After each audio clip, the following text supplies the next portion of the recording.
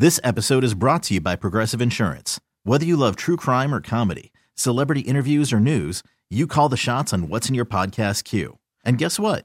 Now you can call them on your auto insurance too with the Name Your Price tool from Progressive. It works just the way it sounds. You tell Progressive how much you want to pay for car insurance, and they'll show you coverage options that fit your budget.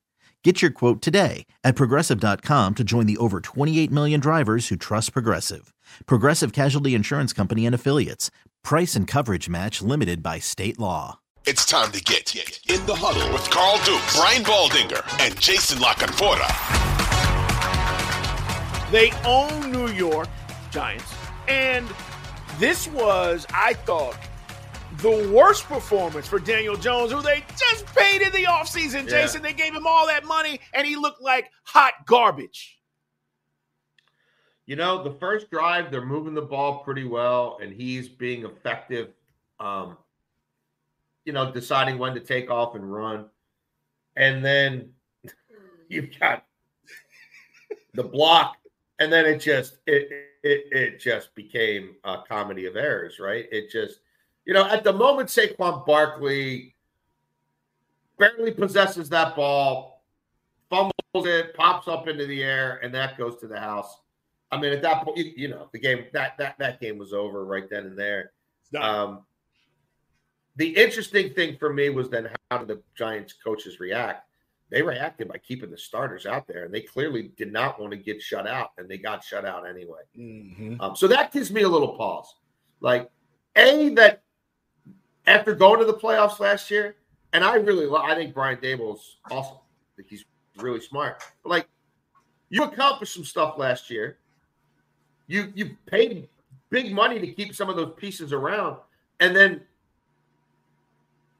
you didn't just shut it down. You didn't think enough of them, right? And enough of sort of your long-term chances and enough of what you established last year to just say it's not our day. I don't want to get people hurt, right? Let's get these guys off the field.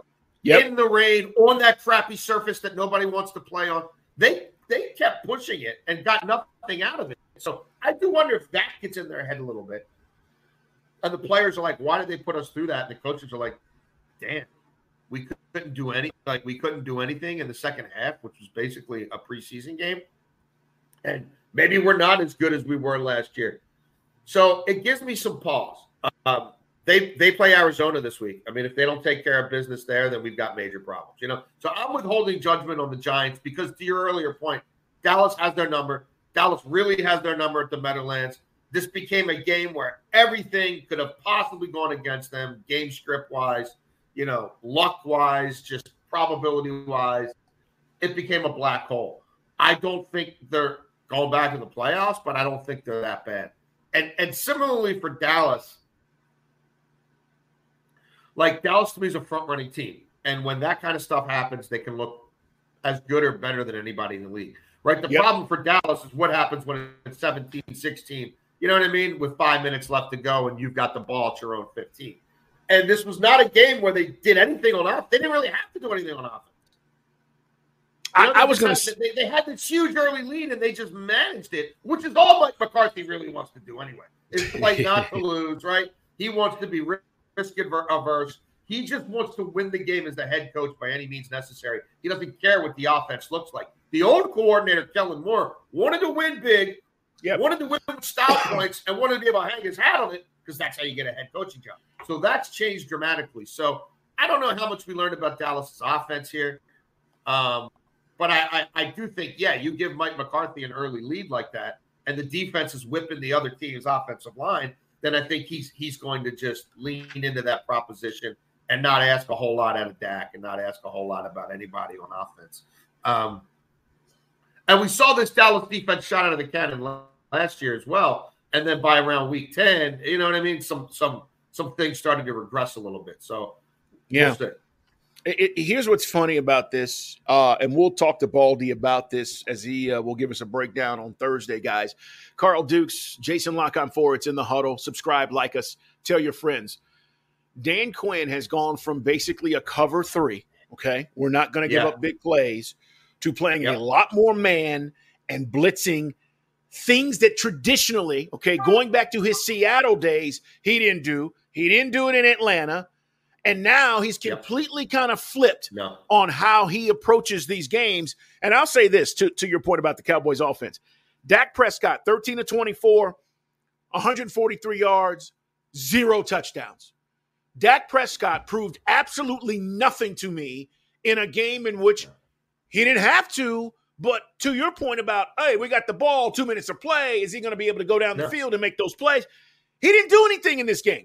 So Dak, the question for me is, as we move through the season, those moments, Jason, you're talking about are going to matter. And this is their biggest blowout, by the way. The last time the Cowboys shut somebody out, or the biggest blowout, 38-0 in 1978. It was the Baltimore Colts.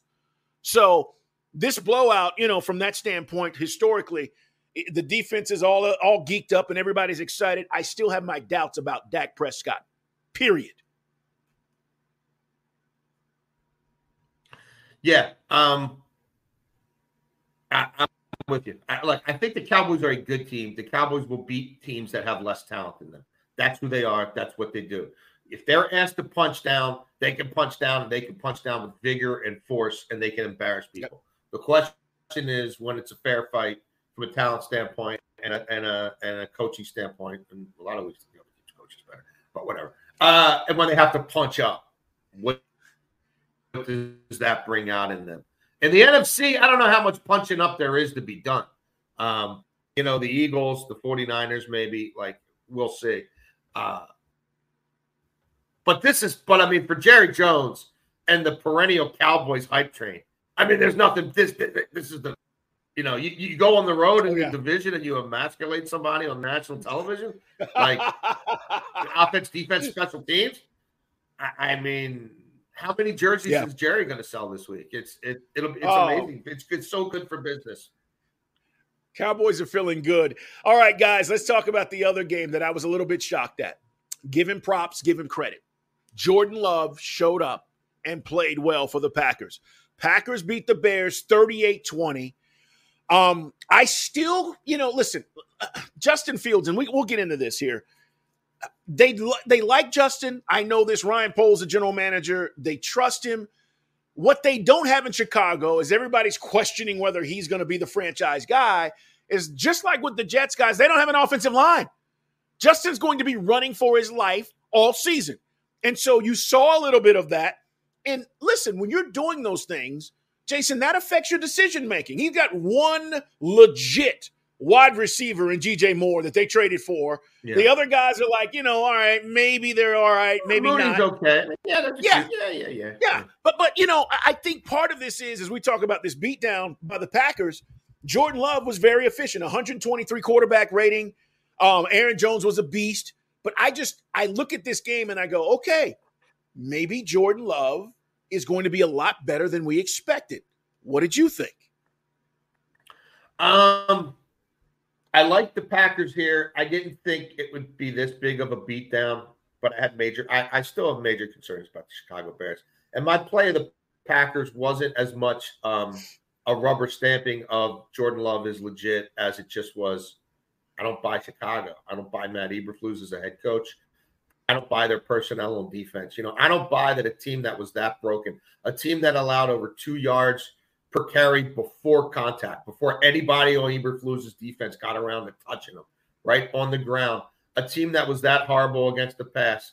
A team that generated that little pressure, that Yannick Ngakoue and Edmonds, were going to fix it. And Ngakoue had a great first half, and he can get off. He can't play the run a damn. That's why he's played for a quarter of the teams in the league. So I don't, and you're going to play him every down because he's your shiny pass rusher, but he'll get exposed. And systematically, Green Bay road graded them on the ground. This is the part I also don't get. They're going out of their way to tell you how much they're doing for Justin Fields. And there's all this rhetoric, and they've got the fan base believing there's going to be this evolution in Justin Fields. This episode is brought to you by Progressive Insurance. Whether you love true crime or comedy, celebrity interviews or news, you call the shots on what's in your podcast queue. And guess what? Now you can call them on your auto insurance too with the Name Your Price tool from Progressive. It works just the way it sounds. You tell Progressive how much you want to pay for car insurance, and they'll show you coverage options that fit your budget. Get your quote today at Progressive.com to join the over 28 million drivers who trust Progressive. Progressive Casualty Insurance Company and Affiliates. Price and coverage match limited by state law. So Justin Fields is not running by design, but you've got a horrible defense. You've got an offensive line that has got a much better shot of road grading people, or at least trying to in the run game, than pass protecting.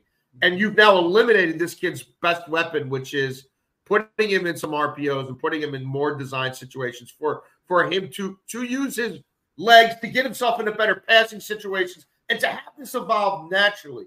But the idea that we're now going to come out and throw the ball all over the place on you, when if they go 3 and out and the other team's keeping their defense on the field, you're going to quickly get in a position where all you can do is throw the ball because you're going to be behind by 2 scores. Like, their whole sort of modus operandi about managing a game blows my mind. And when you're looking at halftime and Fields has 6 rushes for 34 yards, and none of them are really designed, it's just when he has to. I'm thinking, I don't understand who they think they are, who they're trying to be, what they think they have to prove. It just doesn't add up to me. They need to be a ball control team. You don't have a defense. You have nothing to stand on defensively, And I don't know if Eberflus is going into meetings and talking about how great they're going to be, or how his tired system is somehow going to change things this year. But if I am running that team, I'm like, what are we doing here? Even some of the best young running quarterbacks in this league, you don't tie one arm behind their back, or in this case, one leg. I don't understand the idea of he's got to run less. It's week 1. It's a bad team. It's a divisional game that at least Vegas thinks is a coin flip. Why are we not playing to our strengths? You know what I mean? Why are we trying to change our spots and prove we're something that we're probably never going to get to anyway? But why? You know what I mean? Why is week 1 about let's see if Justin Fields can throw for 300 yards?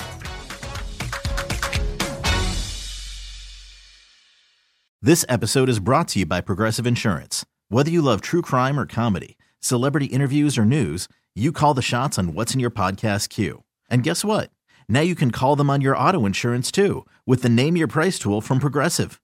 It works just the way it sounds. You tell Progressive how much you want to pay for car insurance, and they'll show you coverage options that fit your budget. Get your quote today at Progressive.com to join the over 28 million drivers who trust Progressive. Progressive Casualty Insurance Company and Affiliates. Price and coverage match limited by state law.